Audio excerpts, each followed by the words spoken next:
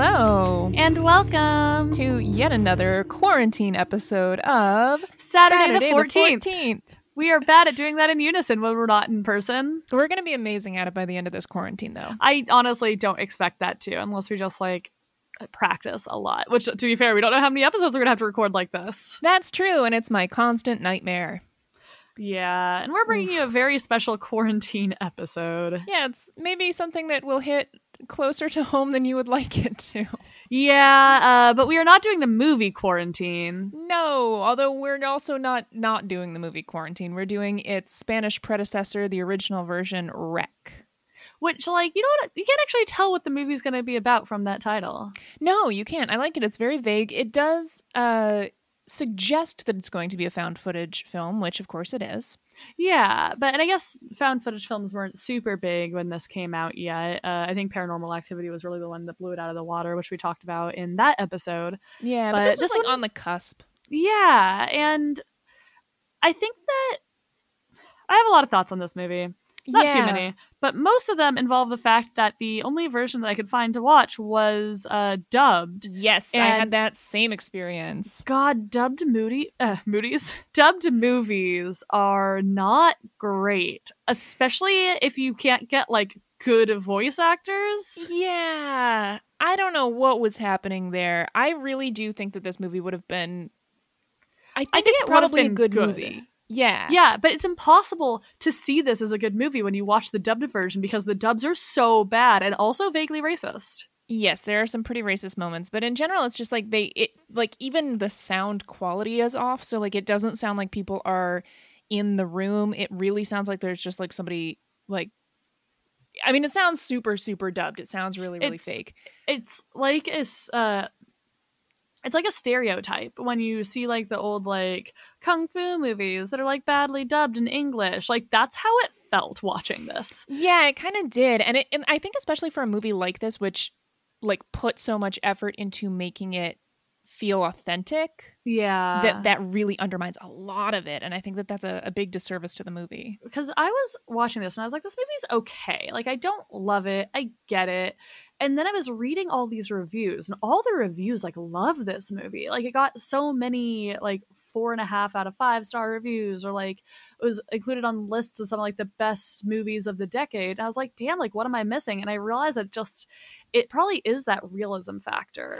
I think so. Because if you think about the other aspects of this movie, if you think about the physical acting, voices and dialogue excluded, the physical acting, the way that it's shot, the storyline, the pacing, all of that stuff is fine. It's good. It's, it's a good, interesting movie. There were a couple times that people got hit. There's one moment where, I guess the older woman who's, the first woman who dies, when she comes back later in the movie and attacks someone, they hit her in the face, and she, does, a little twirl as she, falls away. And I laughed at that, because that wasn't great, but everything else was really well done. Yeah.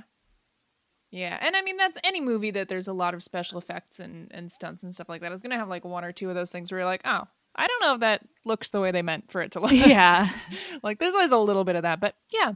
I think that if I could have found a subtitled version of this, I would have. I would have liked it a lot more, I think. Yeah, I think so. But yeah, as I mentioned, this was made on the earlier side for found footage film. So this came out in 2007. Yes, and this actually has 2 directors, which I think might be a first for movies that we've covered. It was co-directed by Jaume Balagueró and Paco Plaza, and it was written by them as well as Luis A. Verdejo. So before this, those the two directors that actually worked together on a documentary called O.T. La Película. So that's kind of cool, but very different than a horror movie. Is O.T. the name of the band? I think so. Okay, because that would be O.T. the movie, which would make sense. Oh, hey, huh. Yep. I think O.T. is the name of the music group, yeah. Makes sense. But again, actually them having documentary experience kind of makes sense as to why this actually kind of looks like it could have been shot for realsies. Yeah, I think that really translated well. And I think it's so unusual to see 2 directors on one movie. And they even kind of talk about that in a couple of interviews I read.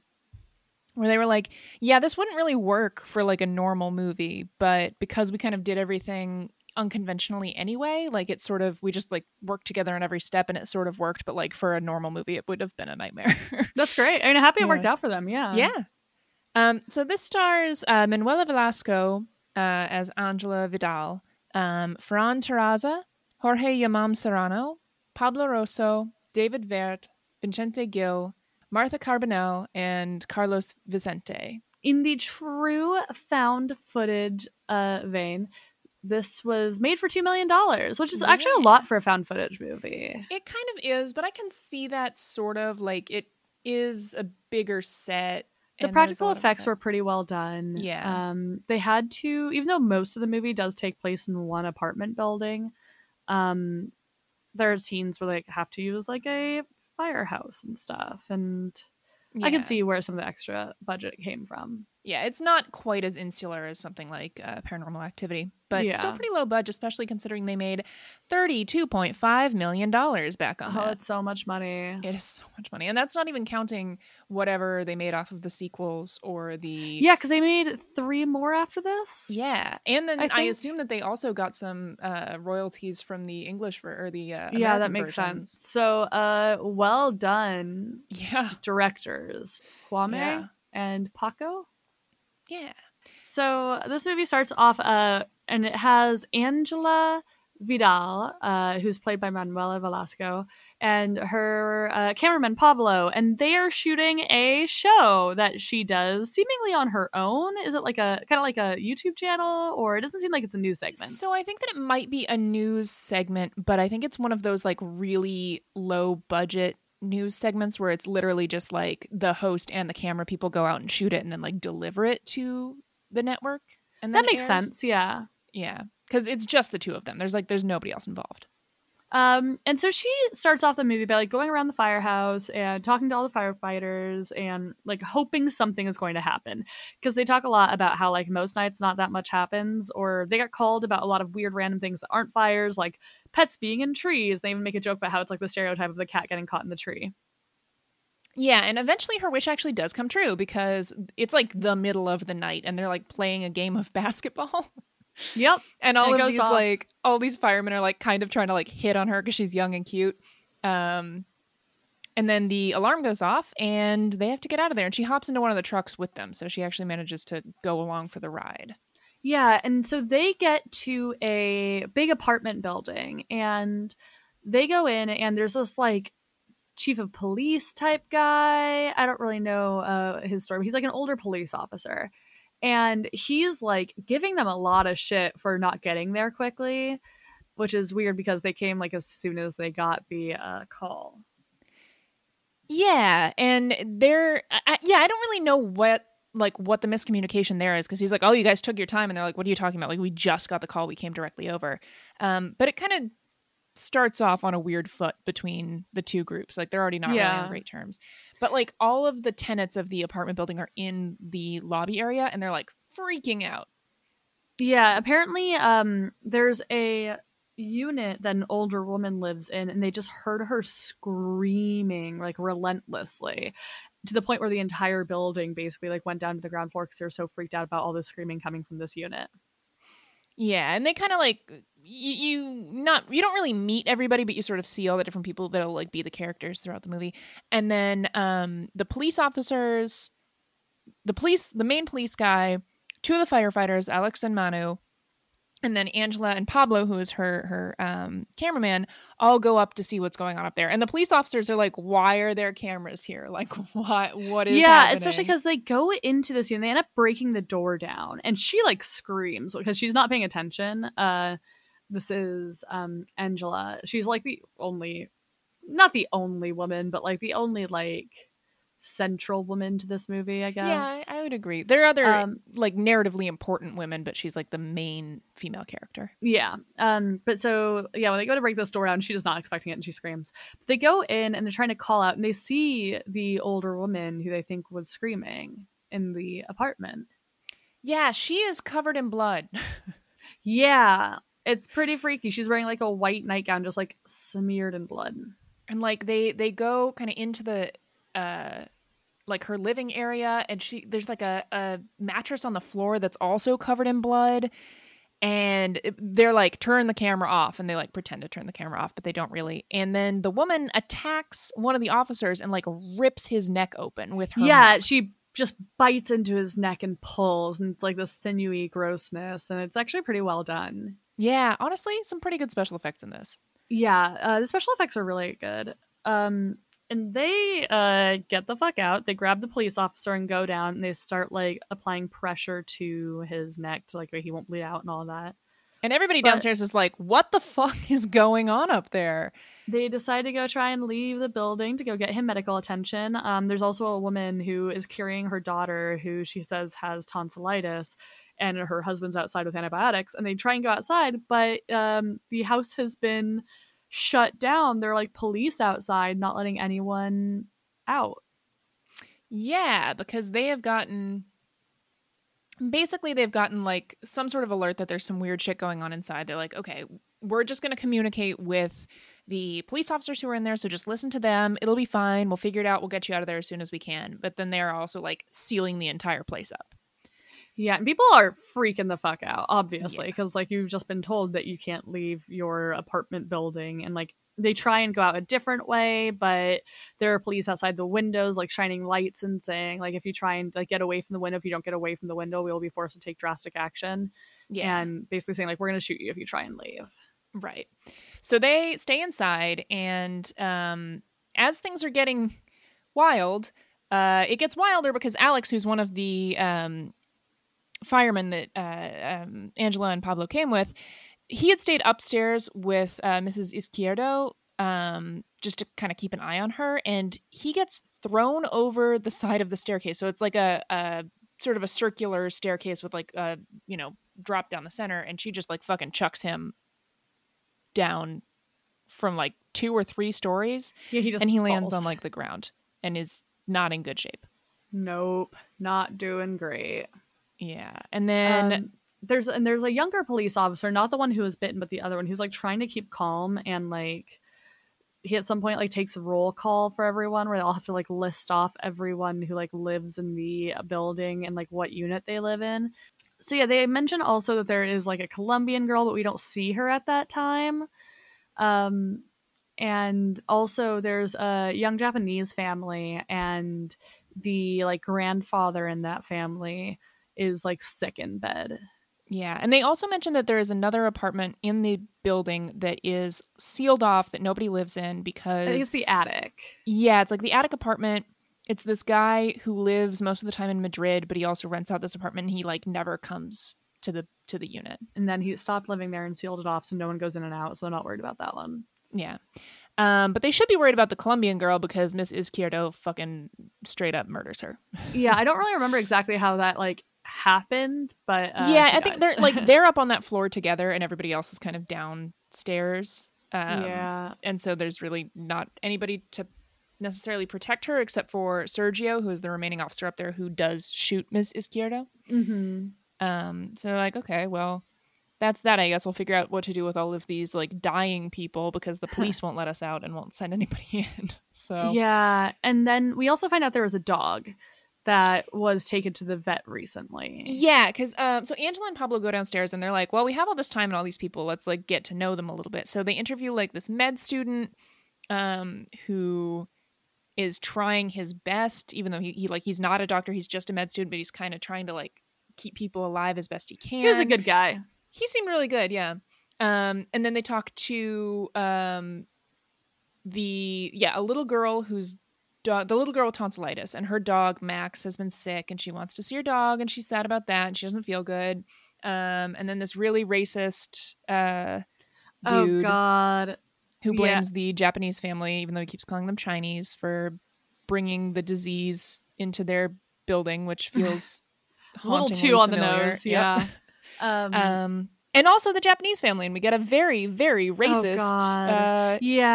So the Japanese family was dubbed, and it was clear that they were supposed to be like from Japan and not like fully fluent in Spanish, which is like what the movie was filmed in.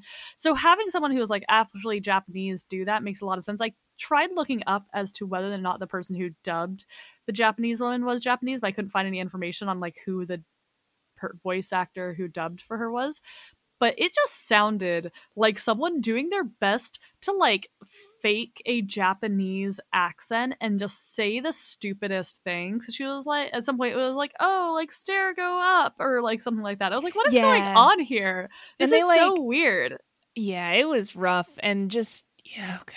And I have a feeling in the actual movie itself, when it wasn't dubbed, it was probably fine. Probably. I think also for us, we wouldn't have picked up on it even if it was a little shady, because that's true. Because it would have watching been Spanish, it in a different language, we wouldn't necessarily. Yeah. But, yikes. That was like rough. It was. Yeah, so it's a whole modge podge of people, and they're just trying to get by. They start accusing each other, like Maggie said. This one like weird kind of racist older dude accuses the Japanese family of having brought it in from like another country. Someone accuses the girl of having it, and the mom's like, no, it's definitely tonsillitis, like stop. And then someone talks about the dog, and everyone's just like pointing fingers. Yeah, and there's also been like a weird update because they call in a code, I forget, it's like a BRN, but it's like different in the it's 3 letters subtitles.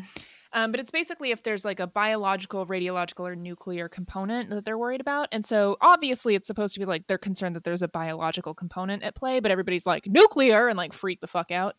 And they decide they're going to actually send in a doctor dude in a hazmat suit. And yeah, health inspector. A health inspector. There we go. I couldn't remember what they called him. And he's going to come in, and they're afraid of a virus. And they said that there's a dog that came out of the building that had a virus. They don't want this to get out. So they're going to test people. They're going to do like a blood test. And if people who have not been infected are going to be allowed to leave. Yeah. So this guy comes in his hazmat suit. Yeah. So while they're doing the health inspector stuff, Angela and Pablo are not allowed in like the area because they're basically like over a textile warehouse. And that's a part of the building, and it's like in the lobby there's like a place where they can bring down like a grate basically and block that section off, and then it's just a residential area. But they're down in like the textile area trying to treat the sick people and test them and stuff like that. And Pablo is watching with the camera through a window, and so we get to see on his camera one of the people who was basically near death sort of come back to life as basically a zombie and attack some of the other people who are trying to and it's also him. Interesting because the hazmat guy wasn't just like taking blood, but he was like giving them something. Yeah. We never really find out what that was. No, not really. But they like everything kind of goes to shit then. Everybody's like screaming and freaking out. And eventually the health inspector explains that the dog has like this kind of rabies and that it was also traced to this building. And that's what they're concerned about. And so Angela is like, wait, what was the dog's name? Was the dog Max? And he's like, yeah, it was Max. And everybody and that's when they realized it was for sure the girl's dog. Yeah, and so they all look at like her mom and they're like, what the fuck? Like, this is your dog. You brought it in. Like, she brought it in here. Like, what's wrong with your daughter? Isn't she sick? And the mom is like, no. She just has tonsillitis. She's totally fine. And then the girl turns and like pukes blood all over her mom and it's like so scampers gross. off. It's really disgusting. It's a great turn. Like, very surprising. Yeah, because like when I was watching, I legitimately thought that she had tonsillitis, and I was like, I feel so bad for this girl. Nope. If somebody has any disease at the beginning of a zombie movie, they're fucked. Yeah. So after that, Sergio actually then handcuffs the mom to the stairs because he's worried that she's also going to become like a zombie, and she's freaked out. She's like, "Why the fuck are you handcuffing me?" And they go upstairs to find Jennifer, the little girl. Yeah, and they do. And Sergio is like trying to like, I don't really get what he's trying to do because he's trying to be like, it's okay, come with us, everyth's fine. But like, she's fucking if you infected, see there's a spotlight on her face, so like the skin on her forehead looks like it's rotting. Her eyes are like red, and he turns to Angela and Pablo. He's like, "What's wrong with her eyes?" And then she lunges at him and attacks him. Yeah, and so he's like, "You guys have to get the fuck out because it's going to go badly for me." And basically they all kind of run down into the warehouse or into like an area where I think it's in the warehouse. Honestly, the next or like 10 the minutes, everyone is just running up and down the stairs alternatingly, and one by one each person is bitten or attacked or killed in some like form. And it's just really funny because everyone's like, gotta go downstairs. And then like 2 minutes later, it's like, gotta go upstairs. The mom is still handcuffed to the staircase, and then she gets attacked by zombies, and she can't do anything because she's handcuffed. So she gets turned. And then as people are trying to come down the stairs, she's like trying to attack them. And like briefly, they're like taking shelter in the basement or like in the textile area. And then one of the guys that's with them is like, yeah, I think it's the health inspector actually. Is like, I got bit. The health inspector you guys says that he got have bit. To get the fuck out. And so he locks himself, and which is great of him. And then he ends up like turning and goes and grabs someone like through the gate. Yeah, so, he grabs the I think the Japanese husband. I think you're right. Yeah, and like the entire Japanese family ends up being turned, and they end up like breaking their necks, which is like the most like violent death was also against the Japanese family. Actually, I think that Manu snaps the neck of the racist dude as well. Okay, cool. So there's some general. It's pretty violent towards everybody. Somebody gets dropped off of a staircase. So that's okay, there's a general. So basically, it comes down to like Angela, Pablo, and Manu, who are the only ones left. Yeah. So what happened is at some point, the kind of like older racist dude, who did not like the Japanese family, he remembers there is like a grate inside of the textile factory that leads down to the sewers. And so if they can go through that, they can actually escape without being cornered by the police. The problem is, though, there's a big door. And they're like, well, fuck, what like help is that? And he's like, no, but the guy who like owned this building, like the building manager guy, he has the key to that door. And they're like, great, let's go. And then that guy ends up getting killed. But then so Manu, who's one of the firefighters, and Angela and Pablo, the three of them go and like break into the housing guy's apartment. Yeah, and they like toss the whole place, but they do eventually find a shit ton of keys, which is also a problem because there's so many keys that they don't know which one goes to which. So they go back outside and they're like trying to go back downstairs, but Manu gets bitten after like really just powerhousing his way through a bunch of zombies. But he gets bitten, and so they're trapped. Like they can't go down any further because now he's there and also everybody else is down below. So instead they go to the apartment that's completely locked up all the time, and they find the attic. And they get in there. And it is fucked up in there. Yeah. So there are news clippings just covering the walls, and they're all about this one Portuguese girl. Yeah, Tristana Medeiros. So they find this tape recorder, and the guy who owns the penthouse is like, he works with the Vatican. He's like trying to figure out like this enzyme that this girl, Tristana Medeiros, is carrying, because it seems like, based on the symptoms that she has because of this infection, she's possessed by a demon. It's never really made clear in this entire movie whether she's actually possessed by a demon, and it's also like it, or if like the church decided it.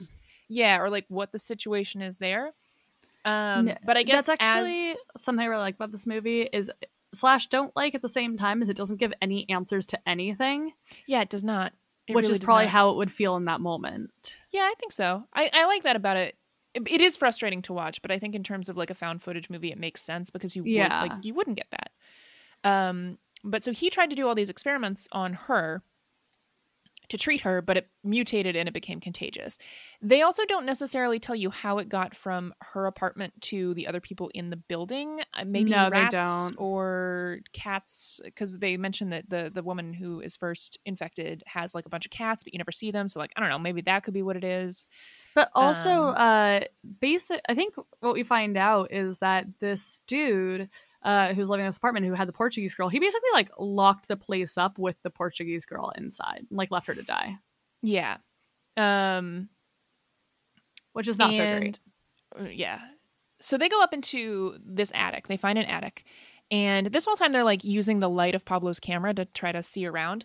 And they go up into the attic, and there's like a weird infected person up there. It's not, I don't think it's Tristana Medeiros. It's like another little creepy boy. I think it might have been the Japanese boy, because that's the only young boy in the building. That's true. Yeah, so it's probably him. So he like smashes the light on Pablo's camera. Yeah, he has to turn on. Yeah, he has to turn on the night vision instead. And this is like the super iconic end scene that then the remake ruined in the trailer. Oh no. And so now we're like watching this all in night vision, so it's super creepy. Like the camera's on Angela and she can't see anything, obviously, so she's just sort of like flailing around, and Pablo's kind of trying to help her. And then we see Tristana. Yeah, and she comes out and she is like very tall and like a gangly, like misshapen person at this point. Yeah, like her face is all like she's bald, and like her jaw and chin and whole neck are like all sort of like melted together. And her legs are like super bony, and it's just like weird stuff. And she's like going around looking for something, but she can't find them when they're being quiet, or at least in that moment. Unfortunately, she does find Pablo. Like they make a noise or bump into something or something like that, and she figures out that they're there. And she kills Pablo, and the camera drops to the ground. And so Angela picks it up. Yeah, she tries to get away. She's running. She's looking through the screen to see what's going on around her, and she sees Tristana like mowing down on Pablo. And freaks Which is the interesting. Fuck out. Isn't Pablo also the cameraman in Rec 2? He is kind of, I think.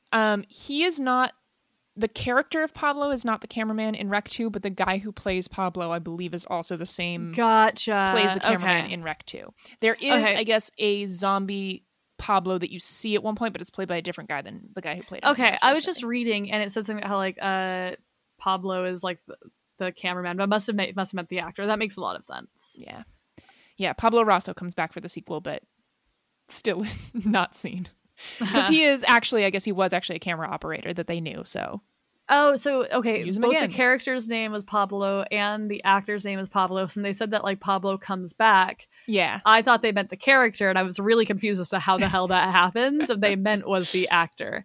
Yeah, okay. No, it's not character Pablo the cameraman. It's the person Pablo the cameraman. So no confusion there at all. But anyway, yeah. So she sees him, Tristana, chowing down on Pablo and runs away, and she ends up falling and staring into the camera for a little bit, and then, surprise, gets dragged off. Yes, and I still can't believe that when they made Quarantine, they put that shot in the trailer. Yeah, who the hell would do that? The last shot of the movie. In the trailer. Of the main character dying. So, yeah, that's the end of the movie. Yeah. It takes a weird turn there at the end with the whole possession thing. Yeah, it does. And it doesn't really feel necessary to make it about possession. It's a little confusing as to why they went that direction, but I think they expand on it in future movies, is my understanding. I think they do. I also think that there's something really cool about them leaving this like hell apartment building and finally being like, oh, thank God we're in this safe space, and then turning on the lights and it's just like covered in fucked up clippings about possession, and they're like, oh no, that is true. It's worse here. Which I thought that was like, I'm kind of a sucker for like supernatural, like creepy room shit. Like I do love that. It's freaky. I don't really believe in a lot of supernatural stuff. Making a supernatural creepy room in Animal Crossing right now. So far, I have some taxidermy. I have a human anatomical model sitting in the corner. I have an adorable, cute cartoon game, and finding a way to make it scary as shit is the most on-brand thing I've ever heard of for you. It's like creepy cute. I saw someone who literally recreated the basement from Silence of the Lambs and like made an outfit that was supposed to be Buffalo Bill with like the robe open. So it was like the naked body with like the open robe, and like there were dresses on the walls and a sewing machine. There was a well in the middle of the floor, and it was so good that I was just like, I have to start playing this game. And then I'm in the corner just like adding like spooky witchy shit. I did make a like ritual sacrifice area on my island as well. Of course. Because, you know, it's important to keep the like dinosaur gods happy, so that way they don't come and destroy our island. I've said it before, I'll say it again. Keep them dinosaur gods happy. Exactly. But anyway, spooky rooms. Great. Love spooky rooms. Spooky rooms where this so great. Animal Crossing tangent came from. So obviously this is a found footage film. It came out, and of course, this is not the first found footage film. We've done Blair Witch Project. We've talked about that. We've talked about even like new. It wasn't even like Cannibal Holocaust was found footage. I mean, it was pre-real found footage being like a genre, but it was filmed in that style, I believe, wasn't it? Yeah, there's a lot of like documentary style films. I guess that was more like a faux documentary than it was found footage. But that also fits this really well. Like, it's kind of a combination of the two. And this came out like right at the beginning of like the ramp up in like found footage horror films. So it came out just before Cloverfield and Paranormal Activity. Okay, technically it came out a month after Paranormal Activity debuted at Screamfest, but as we discussed in our Paranormal Activity episode, that movie got shelved for about 2 years, so it didn't get wide release until 2009.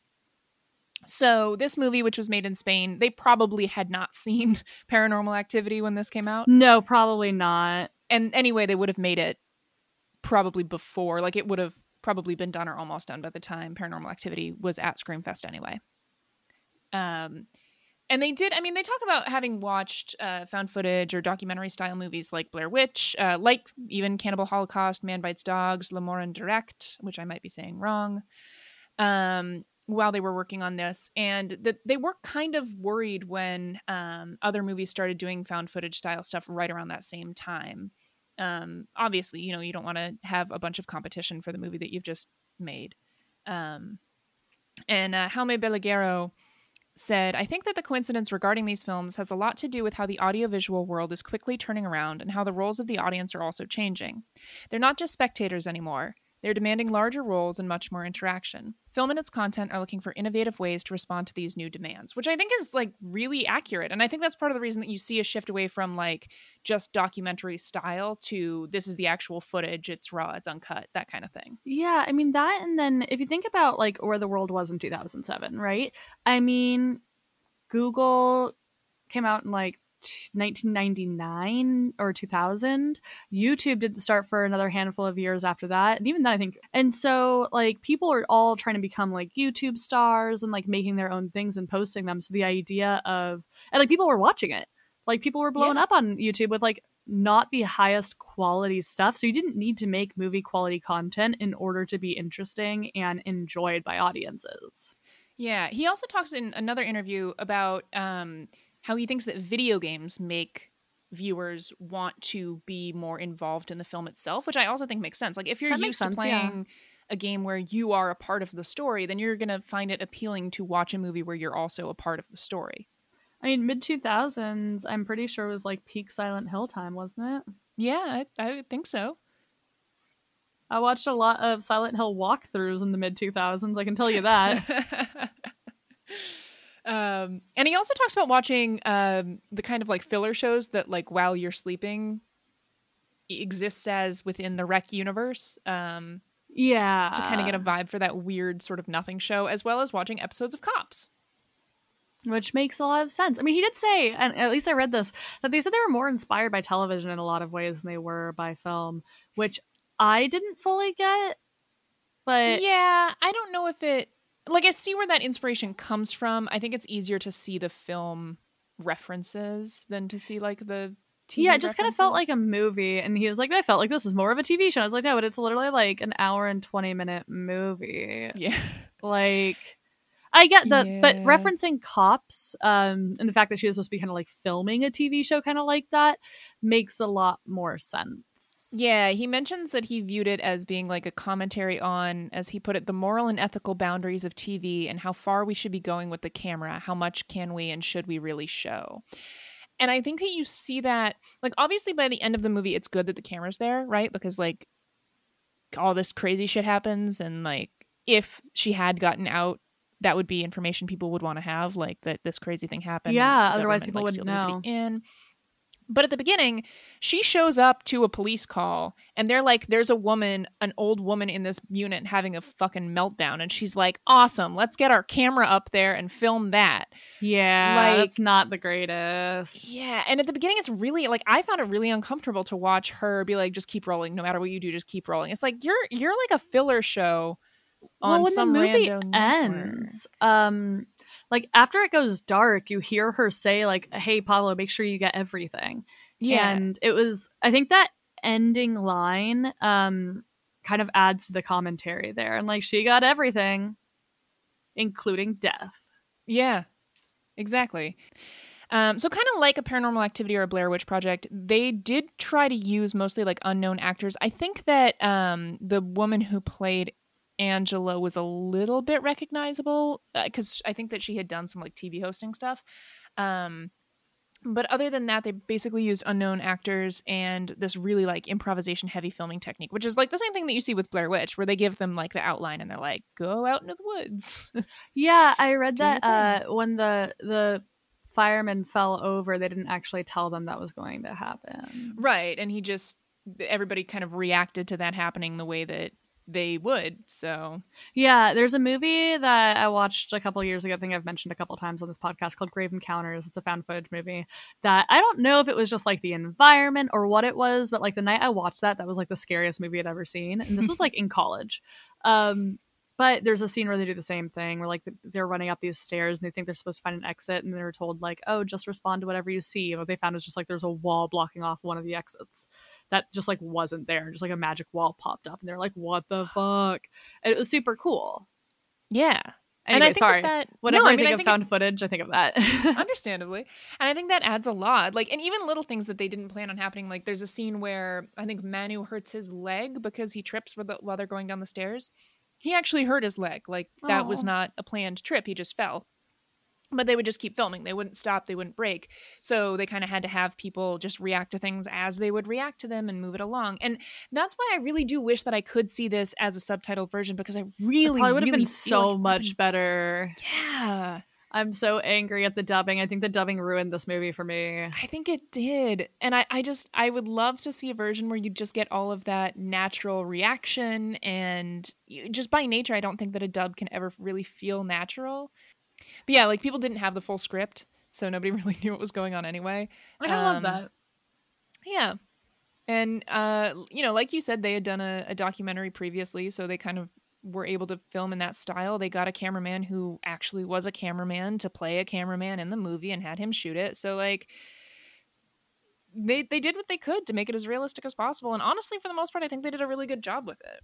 Yeah, I mean, it looked really good. Like it looked like a movie that was, I don't know, it looked like the footage had been found, which I guess is the point of found footage. Yeah, I think so. So this is interesting because this is also, I guess as most found footage movies are, it's also another genre of film because it's also a zombie movie. Yeah, well, found footage is like a way that a movie is shot, and then usually there's like, okay, but then what are the themes? So like it could be Cloverfield, which is the disaster type movie. It can be disaster monster movie. Yeah. Blair Witch is like a scary, spoopy witchcraft movie. You have Paranormal Activity, which is like a demon possession movie. And then you have this, which is basically a zombie movie. But also maybe a demon possession movie. It's a zombie movie where it implies that zombies are products of demonic possession. Demonic. Which is a twist that I find very fascinating, that I wish that they like expanded on more, because I think that is so interesting and not something I've seen anywhere else ever.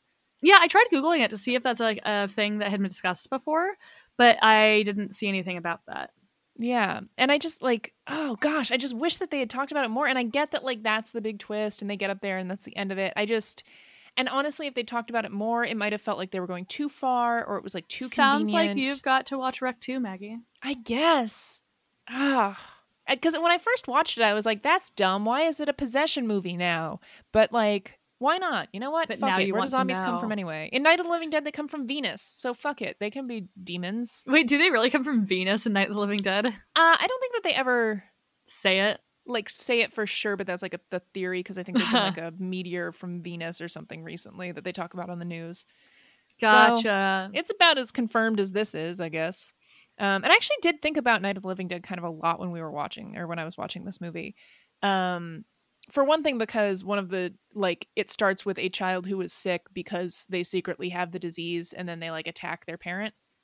Which happens with the little girl that they have in the basement in Night of the Living Dead. And also, like, the way that the building works in this is sort of like the reversal of the way that it works in Night of the Living Dead, where, like, in a traditional zombie movie, like, the house that you can get to is the safety zone. And in this one, the house is the danger zone and you can't get out of it. Exactly, yeah. And either way, like, in both of them, you kind of see the government not really caring for the individual lives of the people who are in the situation. So, like, in this one, they just, like, keep everybody in there, which I get. Especially right now, I understand. Like, you can't be like, oh, yeah, it sucks that you're in this shitty situation, but come on out. Like, just go all over the place. Because, yes, that would cause a zombie possession outbreak to cover all of this fucking city. I get it. I feel like it was my idea to watch this movie because I was like, isn't it topical? And I regret everything. It's a little too topical. It made me feel better about my current isolation situation, which is that, like, I could go and drive to the grocery store and have somebody put groceries in the trunk of my car today. And they can't do that in this movie. There's no person in my apartment building trying to rip my throat out. Oh, I have people trying to rip my throat out, but I can still get groceries, so not actually. I have some interesting neighbors. Yeah. That was a joke. My neighbors are fine. Mostly. And in Night of the Living Dead, they just straight up shoot Ben at the end, even though he's still uninfected, which, again, they didn't technically shoot anyone who was not infected in this, but they did handcuff the mom, and they were trying to get her free. They just didn't have the key because the guy who had the key was fucking dead. Yeah. So, and it was either like all of them die or she dies, which I feel bad, but also like I don't think they could have done anything different. Yeah, I would definitely say that the government forces in this movie are more reasonable in their actions than they are in, like, Night of the Living Dead, because they don't even check to see if Ben is alive or, like, if Ben is infected in Night of the Living Dead. They just, like, straight up shoot him. The government wanted to let them out after they were, like, able to do testing and make sure that, like, none of them were zombies, but then, you know, the guy doing the testing was killed. Yeah. So what happens after this? Like, I mean, I guess that's what Rec 2 is, but, like, yeah, I don't know. Like, is it just a forever boarded up building with just zombies and, like, don't let anyone out? Because that worked so well for that one apartment unit. I mean, I don't know what else you would do, because now, like, this demon possession is contagious, so I don't, like, evacuate all the buildings around it and then blow it all up.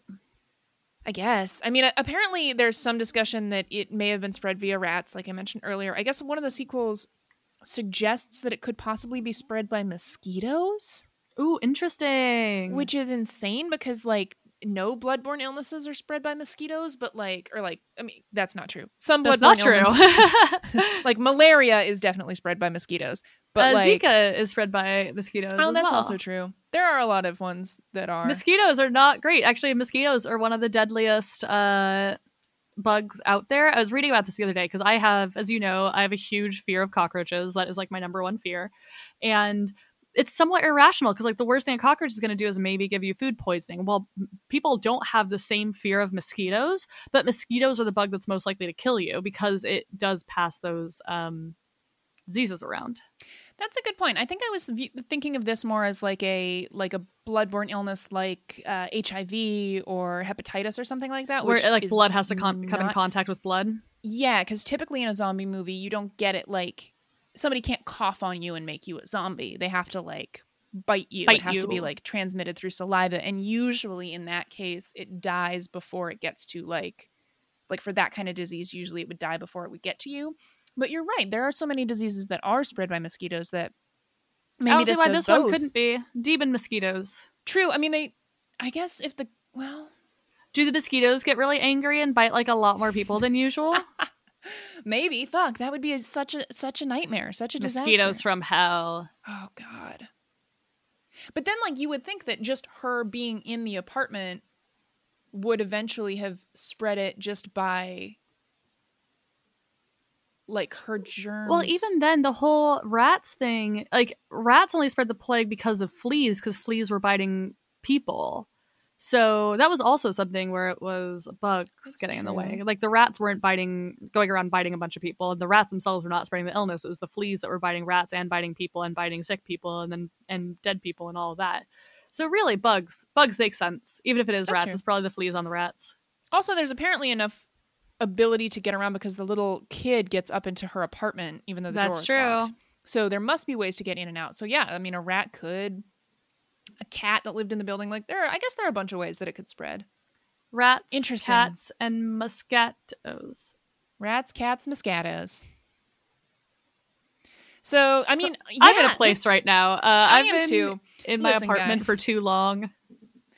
Yeah, these are not. I don't know that the quarantine episodes are going to be our. They are not the highlights. They are not the best. I am sorry. We are trying, guys. We really are. We want this to still be fun and entertaining. We love you all. Both kind of in a tough mental place with this thing, as I'm sure everybody else is. A lot of people are. Forgive us if we're not on our A game. But it's fine. We're doing great. We are honestly. It could be much worse for us. It could be so much worse. Overall, we're doing well. It's just mentally. Some of the extracurricular stuff is not as easy to do as it used to be. I think that's a good way of putting it. Yeah. Speaking of future disappointments to our audience. Oh, man. I'm joking. Speaking of amazing things we're going to knock out of the park, what is the next movie that we're doing, Madeline? The positive thing about being stuck inside is that I am kind of able to get through my backlog of somewhat games. I've been playing more games than usual, but I've been watching a lot of movies and TV, and one that I haven't gotten to yet, but I've been dying to watch is Brightburn. Ooh, yes. I really want to see that movie. Evil Superman gets very, very violent. It is Elizabeth Banks is the mom in that, right? Yeah, she is. I just watched the Lego movie last night, and she is the voice of Wild Child in it, or Wild Style. Sorry, nice. I got that wrong. She's great. But anyway, apparently I'm on like an Elizabeth Banks thing. So let's watch a scary, evil Clark Kent. What if everything in Superman went horribly wrong? I love a good creepy child. That's movie, all I know about this movie. That, and I have heard it gets very, very violent, which honestly I'm here for. Awesome. All right, I think this will be our first superhero horror movie that we've had. There are very many of those. Yeah, I think this will be a lot of fun. Okay in theaters. Perfect. Great. I'm excited. Me too. All right. Well, until then, everybody do your best to stay sane and, Yeah, sorry for the shorter episode, but if you are enjoying us, if we are keeping you sane at all throughout this lovely quarantine time, we'd love it if you'd follow us on our socials or give us a review on the App Store. Yeah. And as always, we're on Facebook. You guys can reach out to us at our Saturday the 14th Facebook page and say hey or let us know how you're doing or what you're thinking. And we will see you in about 2 weeks with a new episode. Yes. Have fun. Enjoy your time in your apartment /homes. Yeah. Be good, stay inside, and we will talk to you next time. Bye. Bye.